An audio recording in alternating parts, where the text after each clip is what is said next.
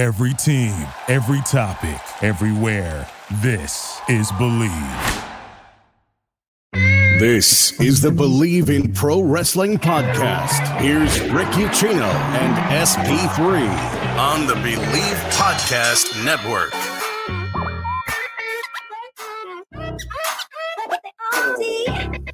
Oh, I hope it is a fantastic Monday morning. If you're watching this, wherever you're listening to us, we appreciate you making us part of your day. SP3, we now live in a world where Roman Reigns is the longest reigning Universal Champion in WWE history. We live in a world where Jon Moxley could be making his way back to WWE. What? We live in a world where Lita appears to be the front runner to challenge for the SmackDown Women's Championship at WrestleMania. And most importantly, we live in a world where the Cincinnati Bengals have won a playoff game for the first time in 3 decades. We're going to talk about all of that. Well, not all of it. We're not going to talk about the Bengals. I just wanted to say that because it's literally the first time I can say it in my cognitive lifetime. It's a damn good weekend. Oh, God, it was a damn good weekend. SP3, how are you doing, sir?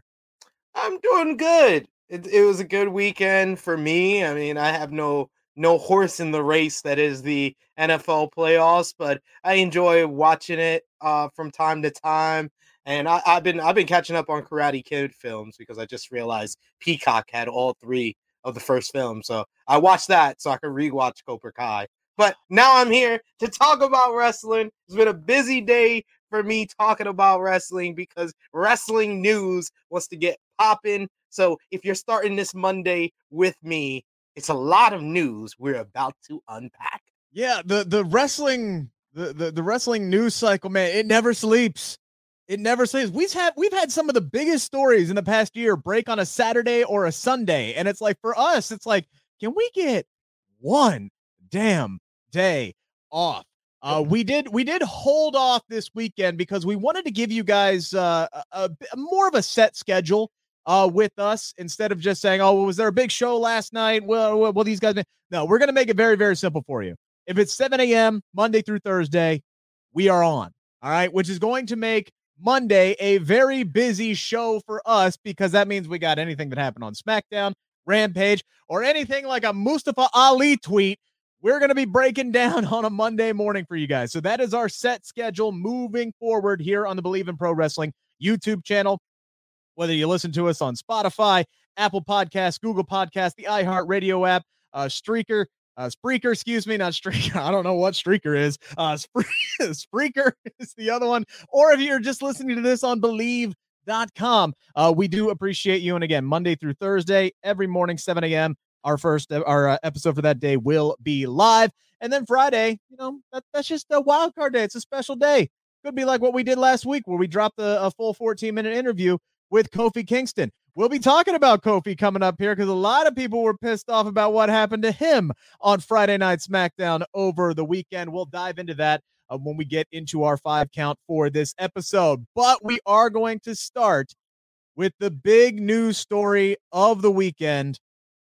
And that was Mustafa Ali requesting his release from WWE. And as of this recording, as far as we know, that has not been granted. This was a story that was broken by Mustafa Ali himself. He sent out this tweet basically saying he's got goals, he's got dreams, and he's come to the realization that he is not going to be able to accomplish those in WWE. So he has asked for his walking papers. And anybody who has watched his arc over the last several months, should come as no surprise. I'm honestly shocked it didn't come sooner, to be completely honest with you. And SP3, this is another one of those that I just don't get. What is it that we see? And by what we, I mean the wrestling media, I mean wrestling fans, I mean wrestlers, his colleagues, the producers back. What is it that everybody sees in Mustafa Ali that WWE apparently does not see?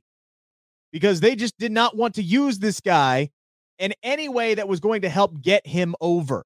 And anything that they did start, they ended fairly quickly. And and would end up back in catering or end up getting beaten by, somebody on a Saudi Arabia show or something like that. This is a guy with too much talent to be sitting on the sidelines. I don't understand how or why it ever had to come to this. Mustafa Ali's time in WWE should be a case study on how many times can you have a missed opportunity. How many times did WWE miss out on just great stories? And I'm not just talking about Mustafa Ali should have been a main eventer. No, I'm just talking about simple stories that they just didn't even pay off on. Like Mustafa Ali, when he first comes to the main roster, and he's one of the stalwarts of the 205 Live and the Cruiserweight division, makes it to the finals of the Cruiserweight title tournament at WrestleMania 34 pre-show against Cedric Alexander. He loses that, and even during Cedric's run with the title, he's the highlight of the show with the greatest 205 Live rivalry of all time with Buddy Murphy. Yet, Buddy Murphy was Cruiserweight champion, Pac was Cruiserweight champion, Cedric Alexander was Cruiserweight champion, Drew Gulak was Cruiserweight champion, Tony Nese was Cruiserweight champion, Enzo was Cruiserweight champion. Mustafa Ali was never Cruiserweight champion. Called up to the main roster, gets a big win over WWE champion Danny O'Brien, pegged to go to WrestleMania 35 and get a shot at the WWE championship. Gets an injury against Randy Orton, gets passed aside, gets replaced by Kofi Kingston. Kofi Mania happens. He returns before WrestleMania, has a show stealer with Kevin Owens and Danny O'Brien, not on WrestleMania 35 card. 6 months of Kofi Kingston with the WWE title. The simple freaking story of using the real life freak accident of him getting injured and getting replaced by Kofi Kingston to use that as a catalyst for him to turn heel and feud with Kofi Kingston so Kofi can have one goddamn feud that is memorable from his title reign besides one that started 10 years ago because Randy Orton called him stupid. Nope, we don't even get that. Doesn't happen. He comes up with a creative idea, the SmackDown Hacker. The reason why we found out that Sonya Deville and Dolph Ziggler were conspiring to keep Mandy Rose and Otis away. One of the best mid-card angles and storylines that we have seen in the past decade. We don't even get a payoff for that. That was supposed to lead to Retribution, which Retribution was dead on arrival. Yet, Mustafa Ali made the most of that. Creative vignettes, creative promos. He looked like he could be a top star. That push with Retribution lasted about 2 weeks, ladies and gentlemen. They feuded with another heel group in the Hurt Business, and the Hurt Business came out of that feud much better than Retribution.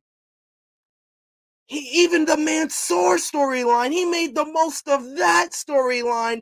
It's like they were conflicting, Mustafa Ali still bitter from what happened with, the WWE Championship match, what happened with Retribution. Mansoor is wide-eyed, bushy-tailed rookie, and, Mustafa Ali tries to take him under the wing, try to teach him to not make the mistakes that he taught, but Mansoor is like, you got to be positive, look at it the right way. Simple story, but it works. It was getting people interested. People's like, oh, they're going to get a shot at this tag team titles in Saudi Arabia. 2 weeks before Saudi Arabia, they break up out of nowhere. No lead up, no nothing. Just out of nowhere, Mustafa Ali is done with Mansoor, attacks him so we can set up a match at Saudi Arabia. He loses. He cuts a promo to start a new gimmick, the new American gimmick. And according to Sean Ross Sapp and Fightful Select, that whole gimmick caused a whole big argument with Vince McMahon, and he hasn't been seen backstage since, and now we get this tweet saying that he's released. I literally just told you the story of Mustafa Ali in WWE, and it gets me mad the amount of times they blew just simple stories, not even making him the WWE champion, giving him opportunities to stand out because he's a creative guy. If you've seen his interviews with Sportskeeda Wrestling, with Alex McCarthy, with various people, oh my God, he's got such a creative mind, such an innovator. He tried to evolve his character in different ways, even his early on vignettes where he was filming outside, talking about his story of being a cop in Chicago. Those were all done by him. All the Retribution stuff on social media, all ideas from him. to his credit, man, to his credit, he did everything that he could to make this retribution crap make sense and get it over. And I guarantee you, had they actually put some of that stuff on television, it might have worked. But WWE didn't want it to work. They didn't. They just wanted some buzz and clicks and go, hey, look, we're edgy because we're throwing stuff through a plate glass window and we're setting trash cans on fire. Like, that's all they wanted. They wanted to create chaos. They didn't have any end game. No, they rarely do they ever have an end game with anybody. But Mustafa Ali, to his credit, he was like, yeah, I could tie this in with the hacker story, and at least we can finally get some closure on that. I could say why I took away everybody's names and gave them these new code names that suck ass, like they're handing out names in I can't, Animal House, like it's just like it's John Belushi to say your name's now Flounder, your name's now T-Bar, your name's now Mace, your name's now Retaliation, or whatever the hell it was, Reckoning. Like, he tried to make it make sense, and most of the time it was good, and we never got it on TV. Never. They never put any of this on TV. Him and Mansoor would have been a really, really good tag team together. But anytime they put him in the ring, they'd have a good match, a relatively short match, and more often than not, they would lose, which would lead to these two bickering, and that was it. That was it. We just had a fatal four-way on SmackDown over the weekend to determine the number one contenders for the SmackDown Tag Team Champions now that the New Day is out of commission with Xavier Woods' injury. Speedy recovery for him. We wish. And they had Mansoor teaming with Cesaro. For the first time ever. You don't even have 4 tag teams to put in that match. So why did you split Mansoor and Ali when you drafted them to SmackDown as a tag team? They never wrestled in a tag team match on SmackDown, to my recollection. Then when Ali gets drafted over to SmackDown, it seemed like they were starting a story with Ricochet, kind of similar to his story with Mansoor, and they just completely dropped that. I forgot about it until you just said that. Yeah, I completely forgot about that. It literally, every single story they gave Mustafa Ali, they randomly dropped out of nowhere. And like this is just one where I don't understand it. There's no flaws really in his game. He's creative. No. He's good on the mic. He's good in the ring. He's played different characters. He's played the courageous babyface, and he's played the dastardly heel. So he's played both roles. He's done it in the ring, done it on the mic, done it as a character. What do you want? And the fact that he has to come out and publicly request his release from WWE tells me that he already did request his release to WWE privately and either hasn't got an answer or got a no. Correct. Which is asinine because they let Tony Storm walk, and they've let pretty much anybody else who's requested their release walk, because it is the case of, well, how can we justify keeping this person when we've let so many people go for budgetary reasons? And part of my thinking here is if they didn't let him go, they've realized that they really can't afford to cut the roster any more thin than what they already have it right now, which is something we're going to get into coming up here in a little bit. And they want to use him in some way, shape, or form, but it's not anything that Mustafa Ali wants to do. And that goes along with what you alluded to earlier, that Sean Rossap report from Fightful.com, Fightful Select. He said several weeks ago there was a vignette that was filmed for Mustafa Ali, the New America gimmick, which if you haven't seen it, Mustafa Ali went out of his way to post it on his Twitter, and it is some of the best.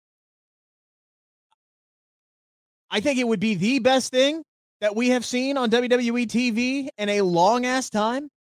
This is a character that actually has some substance to it, that is very, very creative, that Mustafa Ali is very, very passionate about, but for one reason or another, WWE decided, hey, we don't want to go that way. We want to give you something else. And this was described in the report by Sean Rossap as something that Mustafa Ali would never agree to. God only knows what that is, because my man SP3 just broke down all the BS that he did agree to do and was able to turn most of it into gold, even though there wasn't a damn payoff. So I don't know what Vince pitched to him, but clearly it pissed him off. And honestly, it might have just been the straw that broke the camel's back in this kind of situation, because I don't know how anybody in WWE creative could look at that vignette that Mustafa Ali put together for this New America gimmick and said, nah, we can't use that. Oh, I see why. It's Vince McMahon. Vince McMahon doesn't like anything that is creative that wasn't by him, that he had no hand in. He automatically is like, no, that's not where we're gonna go. That's you took the words out of my mouth. The only thing I can come up with is it was too creative for WWE creative. Now, starting a feud over the SmackDown Women's Championship with a pie. Now that's such good shit, brother. That's creative. That's creative to WWE. But my whole thing is that WWE has, yes, they have said, and they even said in the report to Fightful, a higher up in WWE says they've been granting release requests because, it would look kind of silly with all the budget cuts and stuff. But let's not forget that Grand Metalik and Lindsay Dorado, it was reported they requested their release in like freaking July, and they didn't get released until November. Yeah. So Mustafa Ali hasn't been on TV since November, and I'm just saying, I think that he made that request maybe the end of November, maybe Christmas time, and he was just like, let me put out this tweet. Boom. That will get their attention. And a lot of people, that's going to get people talking. And a lot of people thought that he put out, he was off for paternity leave. Sean Rossap says he requested all of one show off for that, and then he basically took off that one show, and they said, we don't need you. We got nothing for you. He wasn't even in Chicago. Wasn't even in Chicago, where he is from. Dude, I you can check out the True Hill Heat Patreon. I went on a whole rant on the fact that AEW, they don't just treat like, CM Punk good in Chicago. My dude, they treated your boy Brian Pillman Jr. like he was a goddamn hero in Cincinnati. Yeah. Like you can just have the person from the hotel come out. They had him main event Rampage in Cincinnati. And here's the thing, I guarantee you, if he didn't have Bengals trunks on, nobody would have gave a shit. Nobody would. And I like Brian Pillman Jr. I do. But man, yeah, no, he ain't Jon Moxley. Jon Moxley is a god in Cincinnati. That makes sense. But at least they did try with Brian Pillman. And at the end of the night, he got the rub from Jon Moxley, and the Cincinnati boys closed out the show by singing "It's Skyline Time." A probably drunk Jon Moxley singing "It's Skyline Time" to a sold-out Fifth Third Arena. Yeah, that was good stuff. That is one of the things I have always loved about WWE. Remember when Britt Baker went back to Pittsburgh as a damn AEW? Huh? Because you mean AEW. You said WWE. WWE hates people in their hometown. They hate them. Right.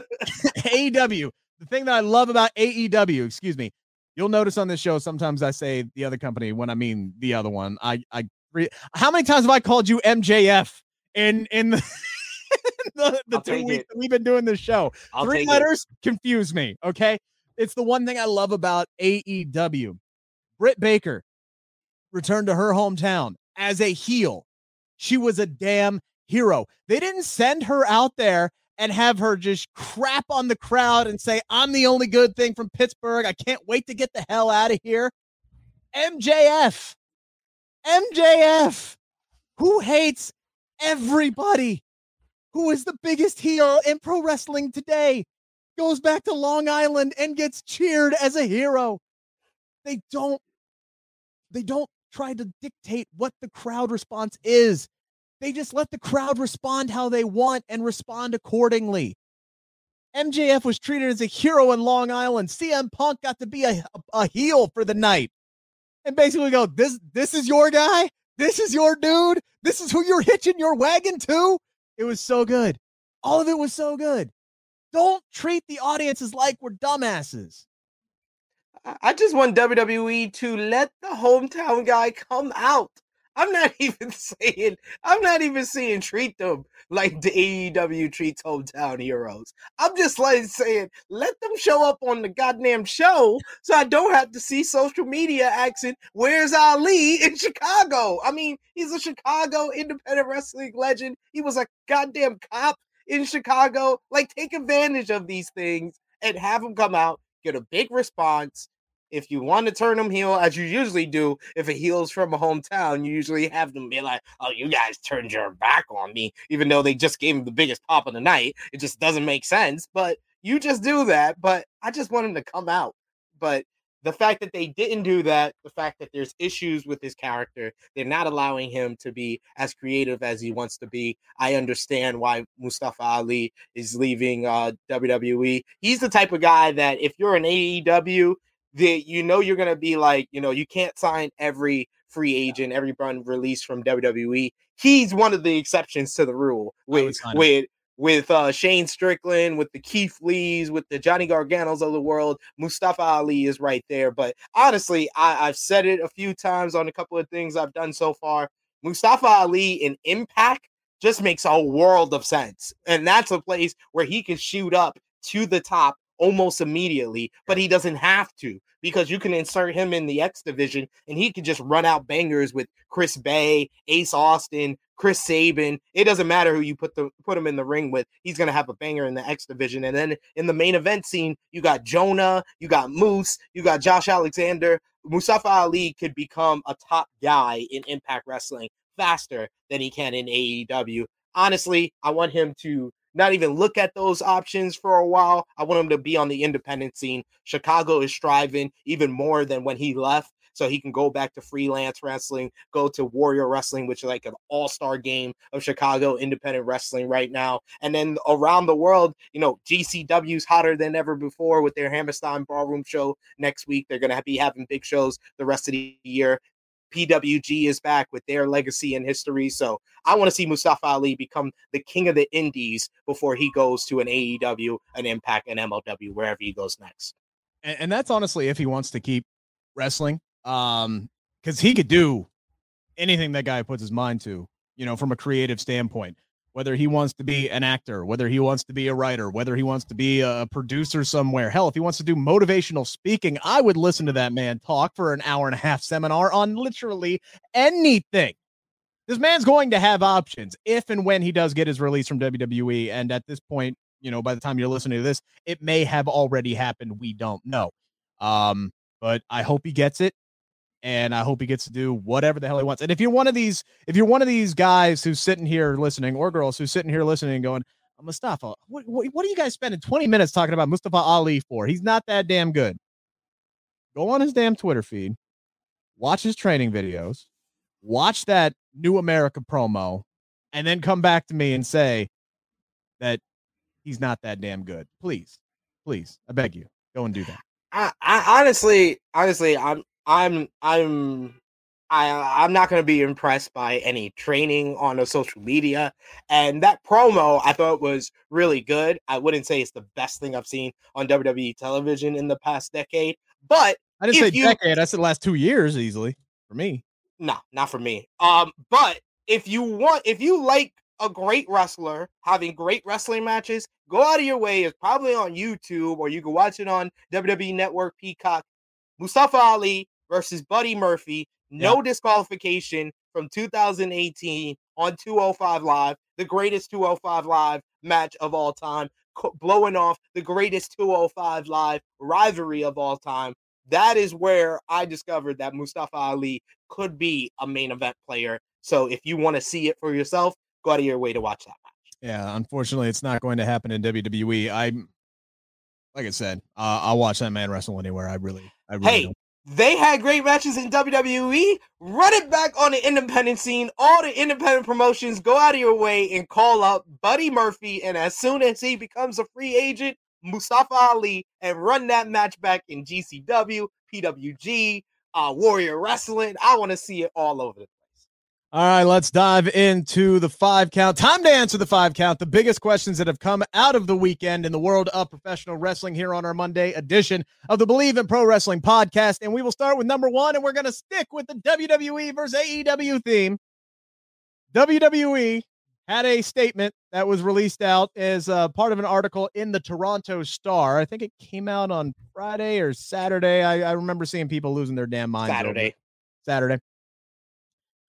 And this quote read, this was from somebody higher up in the WWE. The quote read, "If you look at the gory self-mutilation that bloodied several women in the December 31st event on TNT, it quickly becomes clear that these are very different businesses," WWE stated in regards to the match on New Year's Smash episode of AEW Rampage. "We had an edgier product in the Attitude Era, and in a 2022 world, we do not believe that type of dangerous and brutal display is appealing to network partners, sponsors, venues, children, or the general public as a whole," end quote. So WWE, to put it in layman's terms, says ain't no room for that bloody, gory crap on our television screen. We don't think it appeals to today's audience. And then the internet lost their damn minds, calling WWE hypocrites, calling them idiots, this, that, and the other thing. And I'm sitting here going, me personally, I'm going, guys, I don't know if this is that big of a deal. So SP3, I'll ask you the first question: is WWE's criticism of the street fight on AEW Rampage a big deal? Yes or no? Yes, it is, because there's precedent that says it is. Last time WWE had a criticism of AEW directly, in that's very comparable to this one, was when they complained about AEW having these matches that were all blood and guts.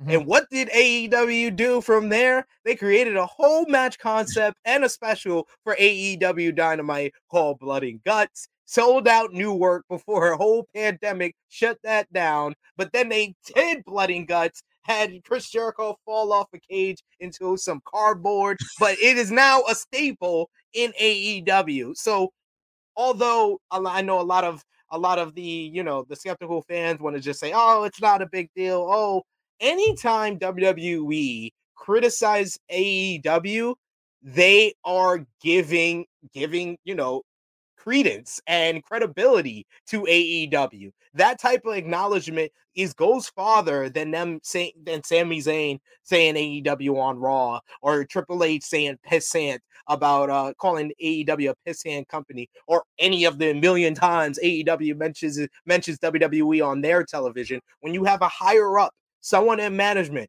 making a criticism directly on AEW, it just fans the flames of the tribalism that already goes on and that is instilled in all these fans. So despite a lot of us not wanting this to be a big deal, it's a very big deal, because it has resulted into things for either company, and it has resulted in even more tribalism among the fans.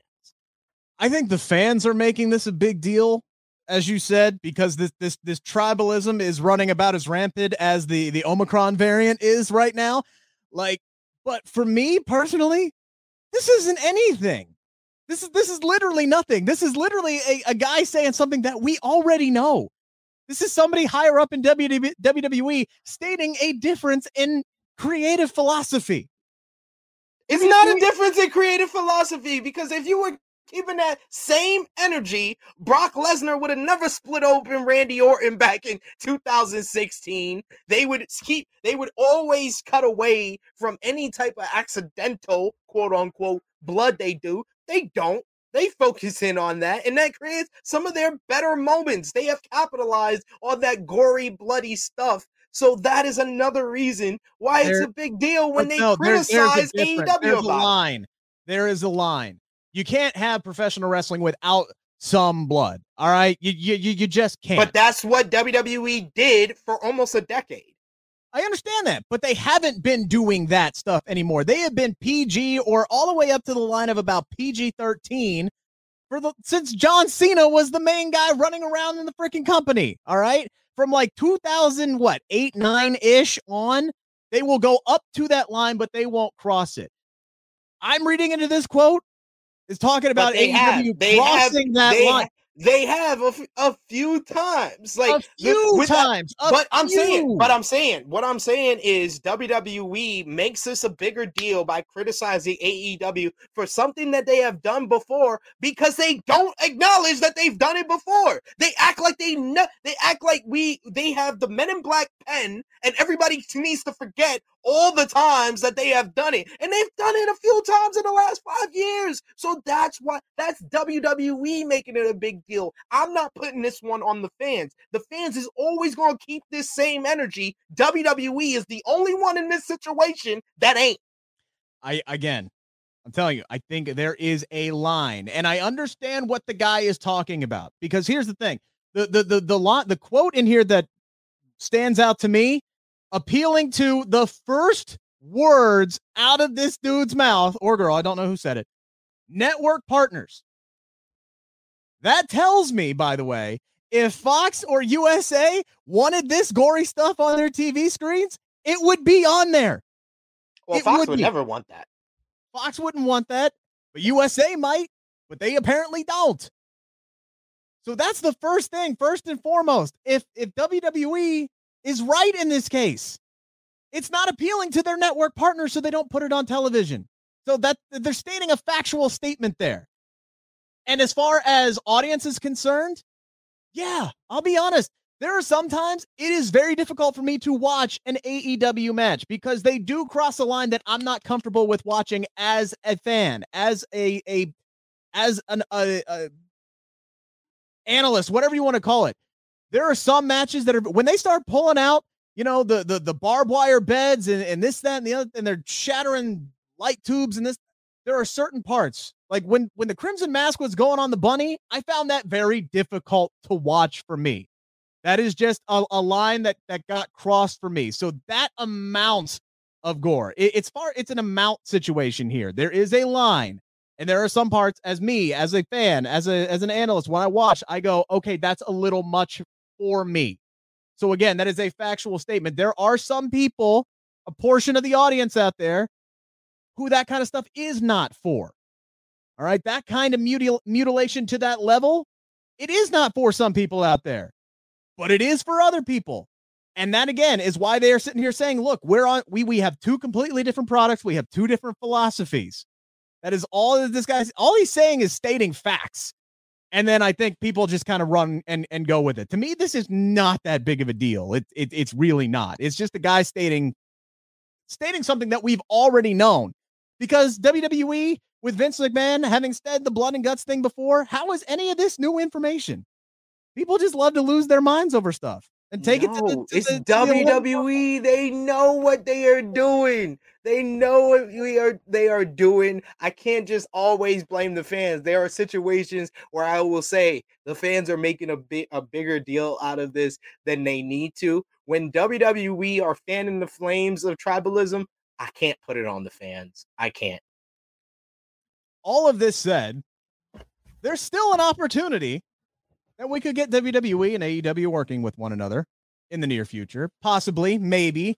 If you read between the lines, if you watch SmackDown this week, there were some heavy hints here. So, Sid, I'm going to go ahead and put question 2 up there because this one's more directed at me. And this stems off of what we talked about last week, which was a great debate between us about if they could pull off, and this is off of a report off of WrestleVotes on Twitter, that WWE is trying to pull in a surprise Forbidden Door entrant, maybe to the men's Royal Rumble this year. I said who I thought it should have been, or who I would choose, with sound logic, mind you, and I said MJF. And then you put your Vince hat on like you always do and said, well, it's probably going to be somebody that he knows and he trusts. And you said Jon Moxley, Daniel Bryan, somebody of that nature. So then I had the epiphany of who it's going to be, for real. So I'll pass question 2 on to you now. Ladies and gentlemen, if you missed that episode of Bleav in Pro Wrestling podcast, I revealed to the world that D'Lo Brown will be the unexpected Forbidden Door entrant in the Royal Rumble. I think if we all expect it to be D'Lo Brown, I think we either will be like, oh man, SP3 was right, or will be surprised and be happy that it's above those expectations. So I think if we all have the expectation that is D'Lo Brown, that is the safest. But, Rick, are you buying that Jon Moxley is a likely Forbidden Door entry into the men's Royal Rumble? Because I said, if it's somebody from AEW, this just made sense because of who's in the Universal Championship match. And then WWE was like, you know what, Sid? You know what? We gonna put it right on screen and prove you right that this is, if it's gonna be anyone from AEW, that's the person that makes the most sense. Yeah, you could bring in Chris Jericho, but there's nothing that can tie him in that will make people believe he will win. And you can't have Bryan Danielson come in because you're going to let him ruin your WrestleMania plans for a third time when he's not under contract with you. That's just dumb. I did a whole list on possible people to be this Forbidden Door entrant over on WrestleTalk.com. You can check it out right now. And I didn't put Bryan Danielson, and people tore me apart for not putting Bryan Danielson because I am thinking for WWE's benefit. This man has ruined your WrestleMania plans twice when he was under contract. Don't let him do it when he's not. So out of all the options from AEW, Jon Moxley makes the most sense because you got Roman Reigns, Seth Rollins in the Universal title match. They could play it up like he could win. I don't think he would win, even if he is the Forbidden Door entrant, but there is a realistic option that WWE can play on the fans' thoughts of them wanting to do a Shield triple threat or even Moxley versus Roman at WrestleMania that he could win. He's the best option from AEW. I am buying that Jon Moxley is the most likely person to be involved at the Royal Rumble. And I'm saying this because Jon Moxley, at least we know now, has booked an appearance, booked a show. He has a match coming up, GCW, I do believe. His first appearance since he entered rehab. So that was the big hang up for me was, where's his health at right now? Where is he at from a physical, mental standpoint? Where is he? And as of this recording last week, we hadn't heard anything. So now he has been booked into at least one match, which means he's coming back in the near future to be back in the ring. Possible. I'll be there live. The World on GCW in New York City at the Hammerstein Ballroom, January 23rd. Live on pay-per-view, their first ever pay-per-view. And it's going to be main evented by Jon Moxley defending the GCW World Championship against January 23rd. 23rd. Okay. Yes. Versus so 6 days before the Royal Rumble. New York's own Homicide in Hammerstein Ballroom. So that's why Moxley about to make history, ladies and gentlemen. He's going to be on the first ever GCW pay-per-view on Sunday. He's going to return to AEW in his home state of Ohio in Cleveland at Beach Break. And then he's going to show up at the Royal Rumble and he's going to win. He's going to win to finally give us the Shield triple threat. Yo, tell me anyone would have a better week than Jon Moxley. Nobody would. 2022. Nobody would. If that happened. Nobody would, but I'm not buying for a damn second that we're going to get a Shield triple threat over Roman Reigns and Brock Lesnar at WrestleMania. It ain't happening in a million years. So I'm going to call your jest for what it is. But that said, there's more evidence here. So Jon Moxley's health, hang up, no more. Obviously, he's returning to action. So he could very well conceivably physically be there. He's in the right place to be there. But then there was the subtle evidence of what we saw on SmackDown this week, which was playing up, as WWE loves to do, with the history between Seth Rollins and Roman Reigns as we get set up for this matchup at the Royal Rumble between these two for the Universal Championship. And they're showing a lot of footage. They're showing a lot of footage of 10 years ago, Sid, the Shield making their damn debut. That makes me feel old as hell. And usually in the past 2-3 years since Jon Moxley left WWE, he gets cut out of a lot of it. Like, he gets cut out, like, noticeably left on the cutting room floor, edited out, cropped out of shots. They didn't do none of that. They didn't do none of that on Friday. There is more Jon Moxley on SmackDown than we've seen on AEW in the last 2 months. All right. Like, he was front and center almost all over the place. And they are really building up this past Shield brothers. Oh, you've never been able to do this alone. You've never been able to do this alone. And we know WWE loves to throw the Shield in our face anytime they can because they're like, hey, look at this one really cool thing that we created 10 years ago. We haven't recreated anything else this cool in 10 years, but here's the Shield, guys. Here you go. You love it, don't you? They just love shoving that in our face. That makes me, all of that, believe if they could get it done, if they could get Tony Khan to sign off, and if they could get Jon to come back, which I think he would for a one-off with Roman and Seth. I think he would agree to do that. I see him at the Royal Rumble with Seth and Roman. Do I buy him being in the Royal Rumble match? No. No chance in hell. No. Don't have anything to do with the Royal Rumble match. Now, if Seth wins that match and Roman enters the Royal Rumble match, then we got something to talk about here. But there's no chance in hell that Jon Moxley is on the Royal Rumble just to interfere in a match and not be in the men's Royal Rumble when WWE needs superstars for the men's Royal Rumble. That makes no sense. But it's so WWE, isn't it? It's that's WWE. For them to have Moxley, look, for Seth Rollins to come out here and freaking say that Roman never does anything on his own, which, by the way, if you go back and look at Seth's past, he never does anything on his damn own either. So that was a lot for him to say right there. For Seth to come out here and say, you never do anything by yourself, to con Roman into doing this match and saying, I'm going to beat your ass by himself. And then Seth calls up his buddy, Jon, to come in here and stick Roman and help him win. No.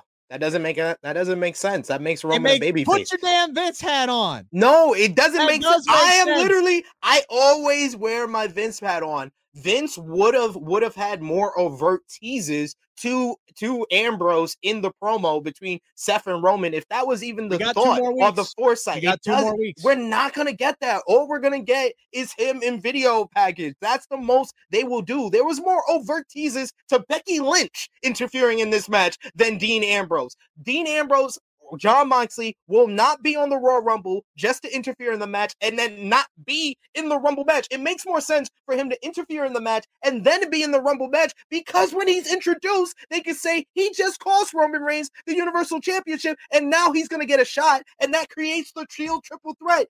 That whole scenario you just said made no sense when you said he shows up at the Rumble and doesn't show up in the match. It makes sense if you say he does both. Unless you tie it into that. But what I'm saying is you're not going to get just Jon Moxley showing up in the Royal Rumble because it has nothing to do with Seth and Roman. And if he comes back, it's going to be involved with Seth and Roman. So right now, right up until that moment, that what you said, that scenario plays out where maybe he gets involved with the match and then enters the Royal Rumble, until that happens, until there is a reason for him to be in the Royal Rumble that ties into Roman and Seth, I'm not buying him being in the Royal Rumble. I'm just not. You literally have 2 Rumble matches. One of the Rumble matches is going to happen in the middle of the show. Yeah. Seth and Roman's is happening before the second Rumble. You just make the men's Royal Rumble first, and then that means you're probably main eventing with the women's Royal Rumble. Would they do that? Yeah, they would. Especially if it's someone like Bayley or Bianca who didn't win in the main event last year, then yeah, they would do that. They would definitely do that. And all you have to do is either have Moxley win and then have a backstage segment with the Shield members, and that's the tease right there, or you do the backstage segment before he shows up in the Rumble match. Like I say that there is 0 chance of a scenario that Jon Moxley is on the Royal Rumble show and not in the men's Royal Rumble. There's no scenario. Same situation on the reverse side. There's no way that he's going to be in the Royal Rumble and not be involved with Roman and Seth. I told you how he could be in the Rumble. You literally have not made sense of him showing up in the Rollins Roman match without being in the men's Royal Rumble, while I have made sense of him being in the men's Royal Rumble and still having the tease with the Shield members without getting involved in the match. You literally haven't done the other way around. But we don't have much time, and we got 3 more counts to get to. Well, let's stick right there with the Universal Champion Roman Reigns, who now is officially the longest reigning Universal Champion of all time. It seems as though he has a date with Destiny, with Brock Lesnar at WrestleMania. That what we all believe is going to be night 2 main event in Dallas, April 3rd. But we still have a problem. We still have champion v champion at this moment in time. And we have a Royal Rumble winner. And we've talked about this before. What the hell is going on? And now WWE is making a really big deal about how Roman Reigns is the longest reigning Universal Champion. They're pulling in Seth Rollins. They're doing all the. We know WWE. They put in these subtle little hints when they're about to take a title off of somebody. Usually they start losing matches. But with Roman Reigns, I don't think they're going to start to do that. So number 3. Do we believe that Roman Reigns' time as Universal Champion is coming to an end? Yes, it's coming to an end at the Royal Rumble. 2 things make me feel that. Whenever Uncle Dave Meltzer, or as I like to usually call him, Drunk Uncle Dave, Dud is his initials. Whenever he comes out with his WrestleMania plans report, I would say over the last decade, 9 times out of 10, they're usually right. And the scenario that he has put out on the Wrestling Observer newsletter this week is that, yes, we're getting Roman Reigns versus Brock Lesnar for the WWE title, and then Seth Rollins as Universal Champion versus the winner of the Royal Rumble. And the way WWE has pushed this Seth Roman feud on SmackDown this week, as well as combined with the way they have pushed Roman Reigns exceeding the number of days as Universal Champion, they did what they wanted to do with this reign. They wanted him to break the record. Yep. That's it. Whenever WWE pushes the number of days a champion has been a champion, it's usually about the time they're about to end it. What was it? One day after the New Day broke the longest stream as tag team champions. I was going to name that one when they started making a big deal of CM Punk exceeding 400 days. You knew it was about to be over. When Brock hit 500 days on his Universal title reign, you knew it was about to be over because they were talking about, oh, he's about to hit 500 days. And you were like, man, they talking about it a little too much. I think this is about to be over. Whenever they do that, they telegraph they're about to end this long title reign. And it feels like it's time. And Roman Reigns and Seth Rollins, they have this history, like Seth brought up, where Seth wins the big matches against Roman. So it follows line with a long-term storyline, which they can come back to when Roman does once again become a babyface. You could have a heel Seth Rollins as champion, and Roman can finally beat him for the title. So it sets up something long-term for them as well, which they don't usually do. So, hey. Correct. Yeah, I think this was pretty much a slam dunk. I think this was them going, look, they're trying to make up for split-second decisions, which all happened at WWE Day 1, right? Roman Reigns tested positive for COVID-19. Crap. Well, now we got to put Brock Lesnar in the WWE title match as a make good to the fans who are expecting to see Brock Lesnar on this show.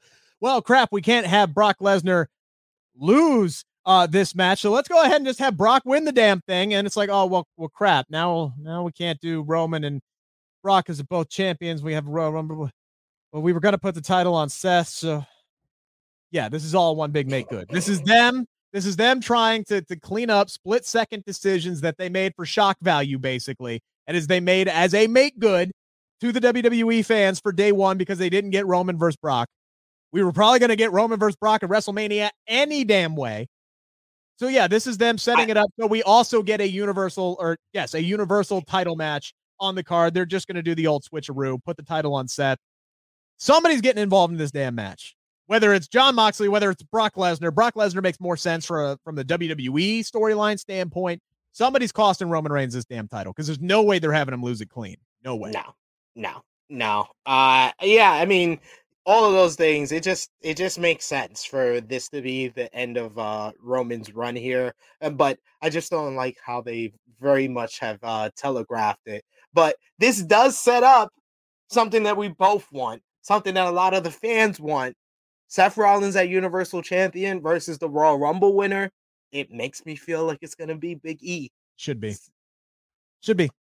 I said as much earlier on this program last week, the week before. I think I've said it multiple times on this program, which, by the way, if you're listening, we have all of them up on the YouTube channel. We have all of them up on our Bleav page on Bleav.com. So just look Bleav in Pro Wrestling Podcast search. They're all there. They're all really good shows. We appreciate you listening. One title picture that is not nearly as clear right now is the SmackDown Women's Championship picture. Because let's just face it, Charlotte Flair doesn't have any opponents right now. Their last opponent they had for her, the creative was so bad she quit the company. And Sasha Banks is hurt, might be out for 8 weeks. Is going to be really close to WrestleMania if Sasha's ready to go. You got Bayley on the shelf. You got Asuka on the shelf. So now we got Lita, one of the announced entrants into the Royal Rumble, showing up on SmackDown saying, look, she wants one more run. She feels like she's got it in her. She damn sure looks like she's got it in her. That woman does not age at all. No. Her and Charlotte, you could have told me they were the same age, and I would believe you. And that is not a knock on Charlotte. It's not. So don't take my words the wrong way, ladies and gentlemen. That is not a knock on Charlotte. That is a compliment to the lovely Lita. Don't give me your neck pulling crap. But there was also the report that this was a very last minute decision to book Lita to come in here on SmackDown and have a segment with Charlotte. Not a lot of women's wrestling that we saw on SmackDown this week. As a matter of fact, 3.17 seconds. Yeah. Of wrestling that we saw on this show. So number 4, what is more likely? Lita prepping for one more big run with WWE, or was she simply called in to help a suddenly thin roster on Friday Night SmackDown? To answer the question correctly, the more likely scenario is the latter. She was called in to help a suddenly thin roster for WWE. Like you just said, the SmackDown women's division is bare bones, to say the least. So it's not surprising. And then the people that they do have, they don't really trust. Like they trust Natalya, they trust Charlotte, but that's a match that they have completely exhausted to the point of no return. So those are the only 2 women that I could legitimately say WWE trusts on the entire SmackDown roster. They don't trust Shayna Baszler. They don't trust Naomi. They trust Sonya Deville to do this character and to talk. They haven't been trusting her to get back in the ring much lately. But yeah, I would say those 2. So you bring in someone like a Lita. I saw that whole segment between Lita and Charlotte Flair, and I was like, I wouldn't mind that as the SmackDown Women's Championship match, because Lita doesn't need to be in the Rumble very long. I love Charlotte Flair being in the Rumble because it automatically sets up her match for WrestleMania. Yes. The person that wins the Royal Rumble doesn't have to be the same person that versus Charlotte, because that person could be set up by just eliminating Charlotte from the match. So Lita eliminating Charlotte to set up a dream match between 2 of the greatest women to ever step foot in a WWE ring, I'm for it. Yeah, and that's the thing, is like I hope the answer to the question is yes, Lita's preparing for one more run. I hope that is the answer, because I'm with you. You could even forget the championship. You could draw on the history of the fact that Charlotte Flair retired her best friend in Trish Stratus. Which she brought up, yeah. Yeah, which she did bring up. You could play on that. You could have Charlotte retire them both. You could have that be the angle from Charlotte's standpoint. But here's the indictment on WWE Creative right now.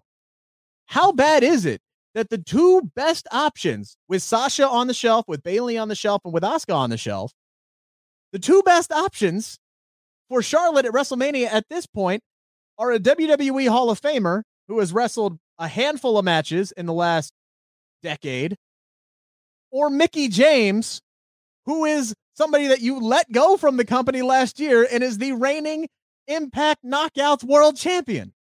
I'll be honest, after this week's SmackDown, I'm even more sure this is just a one-off. So Mickie James done fell down that ladder for me. She done fell down. I love Mickie. I've interviewed her. I'm one of her biggest fans. I think she's one of the greatest women's performers of all time. The fact that we didn't go even just 2 weeks with them mentioning Impact Wrestling or mentioning Mickie in the Royal Rumble concerns me that this is just a one-off. So I don't think Mickey's the second best the second most likely option. I think it's more likely they fall backwards into Naomi than we get Mickie James versus Charlotte. Yeah, that seems to be something that they have on the back burner. Naomi and Charlotte, they are going to wrestle again next week. We know Sonya's going to get involved. I still think it's going to be Sonya and Naomi in some kind of a match on night one of WrestleMania. I think they're really trying to stretch this bitch out that long, which they started feuding around in August, SummerSlam time. They're going to try and stretch that all the way to WrestleMania. I mean, they're running out of ideas. They made a whole angle about a thermostat and Sonya taking off her jacket, only for Naomi not to beat her senseless when she took off the jacket. Yeah, that whole thing was dumb. She should have just busted through the door and started beating her ass, and then Adam Pearce could have pulled her off. It's not hard. Why do we need like 15 minutes of backstage segments to set up the most likely scenario, the most likely payoff for it, and we don't even get it? Why? I don't know. All I will say is I hope the answer to the question is, number one, Lita is prepping for one more run, because I would be all for that. I would love to see her in a WrestleMania match. Believe this or not, I had to look it up myself. She's only had one WrestleMania match in her entire Hall of Fame career. It was a triple threat match in 2002. Yep. She's had one WrestleMania match. I would love it if she got another one. I don't think she's going to get it, but sign me up for that. But SmackDown does have a problem. Drew McIntyre's hurt. Xavier Woods is hurt. Sasha Banks is hurt. Tony Storm quit. They got some depth issues on SmackDown right now. I would almost look at, and I'm honest here, I would look at sending Bianca and the Street Profits back over. That helps two huge problems that you have. If it's not going to be Becky and Bianca at WrestleMania, you could do Lita and Becky. I want Bianca versus Charlotte more than I want Bianca versus Becky. We've seen it 3 times already. We've seen it enough, and they never showed us that they could have like the type of WrestleMania match that we got last year, but Bianca and Sasha. Even I remember the one Raw match. I think it was like they had a long match for the Raw Women's Championship.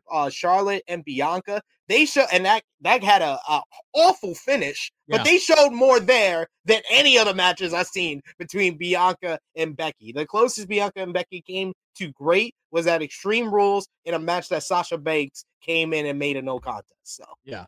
Correct. I would agree with you as far as in ring. Yes, that match with Charlotte was great, and it made me want another one. Get the Street Profits and Bianca on SmackDown. That helps you with star power. It helps your tag team division. As we saw, without the New Day, we had a fatal 4-way to determine the number one contender, which I appreciate, but you didn't have 4 actual tag teams in there. And by the way, everybody was asking the question, why the hell did you have the Viking Raiders lose last week to Corbin and Madcap Moss if they were going to be the number one contenders this week? Because they weren't. They weren't going to be the number one contenders. They were probably going to run back Usos and New Day again at Royal Rumble, but Xavier Woods got hurt and they didn't have the option. So they had to go with literally the only other babyface tag team they have on the entire roster in the Viking Raiders. That's my working theory anyway. Honestly, I just thought about it. I would probably go with Bianca. I understand why you say Bianca and the Street Profits, but I'm sorry. WWE has exhausted Street Profits versus the Usos. I'd never want to see it again. I think their matches are always good. I'm sorry. I love a good match. I am someone that loves a good match. But when you give me a good match over and over again in a short amount of time, I'm like, there's no desire in me to see the match anymore. And that's how I feel about Street Profits and the Usos. However, Bianca Belair, there's potential there, but I understand you want to keep them together. Yeah. Send over Liv Morgan and RK Bro. RK Bro broke up. RK Bro lost the tag title, so they can move to another. Yeah, but we're getting Orton and Riddle at Mania. That can be a SmackDown match.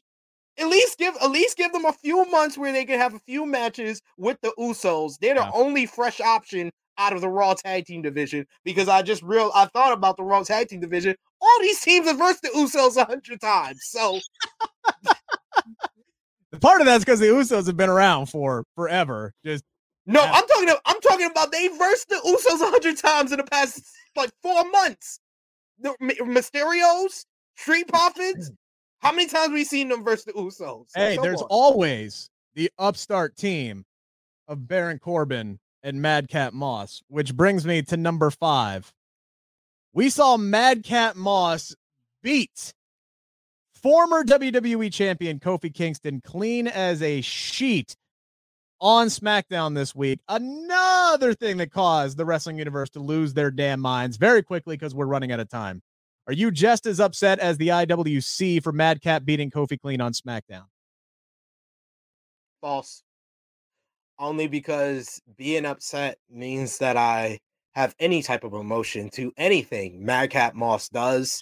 It's literally no noise and a picture on my TV whenever Madcap Moss is on my television. I have no care enough to be upset or mad that he beat a former WWE champion in Kofi Kingston. So, false. I'm going to go with false as well, because I understand the thinking behind it.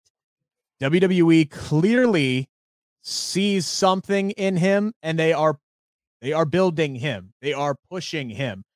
Character-wise, he sucks. He's just not entertaining. He's a waste of time on my TV screen. I'm not invested in him at all. He looks like a jackass wearing suspenders and a belt and short shorts, and he irritates the hell out of me. As an athlete, the guy looks incredible. In the ring, he gets better every week, and his booking has actually been pretty damn good because he got a pay-per-view match with Drew McIntyre that he took Drew to the wire on, and now he beats Kofi Kingston clean. But let's also not act like, and I love Kofi, did an interview with him. It's up right now on the Bleav in Pro Wrestling podcast. I talk to him again tomorrow because that guy is genuinely very entertaining and very fun and very open and honest to talk with. I love that man. Kofi Kingston's not on the same kind of run or the same kind of level he was when he was the WWE champion. He's just not right now, and that's just a fact. So Madcap Moss beating Kofi Kingston, it's a nice feather in his cap, but let's not act like he beat 2019 Kofi Kingston, because unfortunately he didn't. Now, 2022 Kofi Kingston could very easily be 2019 Kofi if they booked him that way, but he ain't getting booked that way, so I'm not going to get too entirely upset about it, and I'm not going to fault WWE for trying to build up somebody new, even if it's somebody that annoys the hell out of me.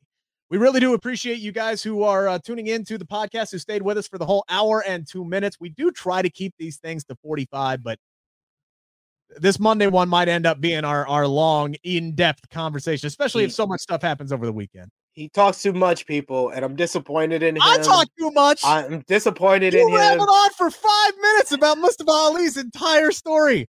Disappointed in him. Story. That was 10 minutes. Run the tape back. He had the most obvious analogy in front of him, and he missed it. Put a feather in his madcap. Come on, man. Come on. That's why I was shaking my head. I was like, how you missed that good analogy just sitting you right in the face? And usually I'm good with puns. Damn. I'm pissed off at myself. Disappointed in myself, to be honest with you. It's okay. It's okay. We got a few more podcasts. They can check us out tomorrow morning, 7 a.m., when we're going to be talking about Monday Night Raw. And I'll probably be as upset as I got talking about Mustafa Ali asking for his release from WWE. Join us tomorrow, won't you? On the Bleav in Pro Wrestling podcast. Thank you, everybody. Have a wonderful rest of your Monday. Thank you for listening to Bleav. You can show support to your host by subscribing to the show and giving us a 5-star rating on your preferred platform. Check us out at Bleav.com and search for BLEAV on YouTube.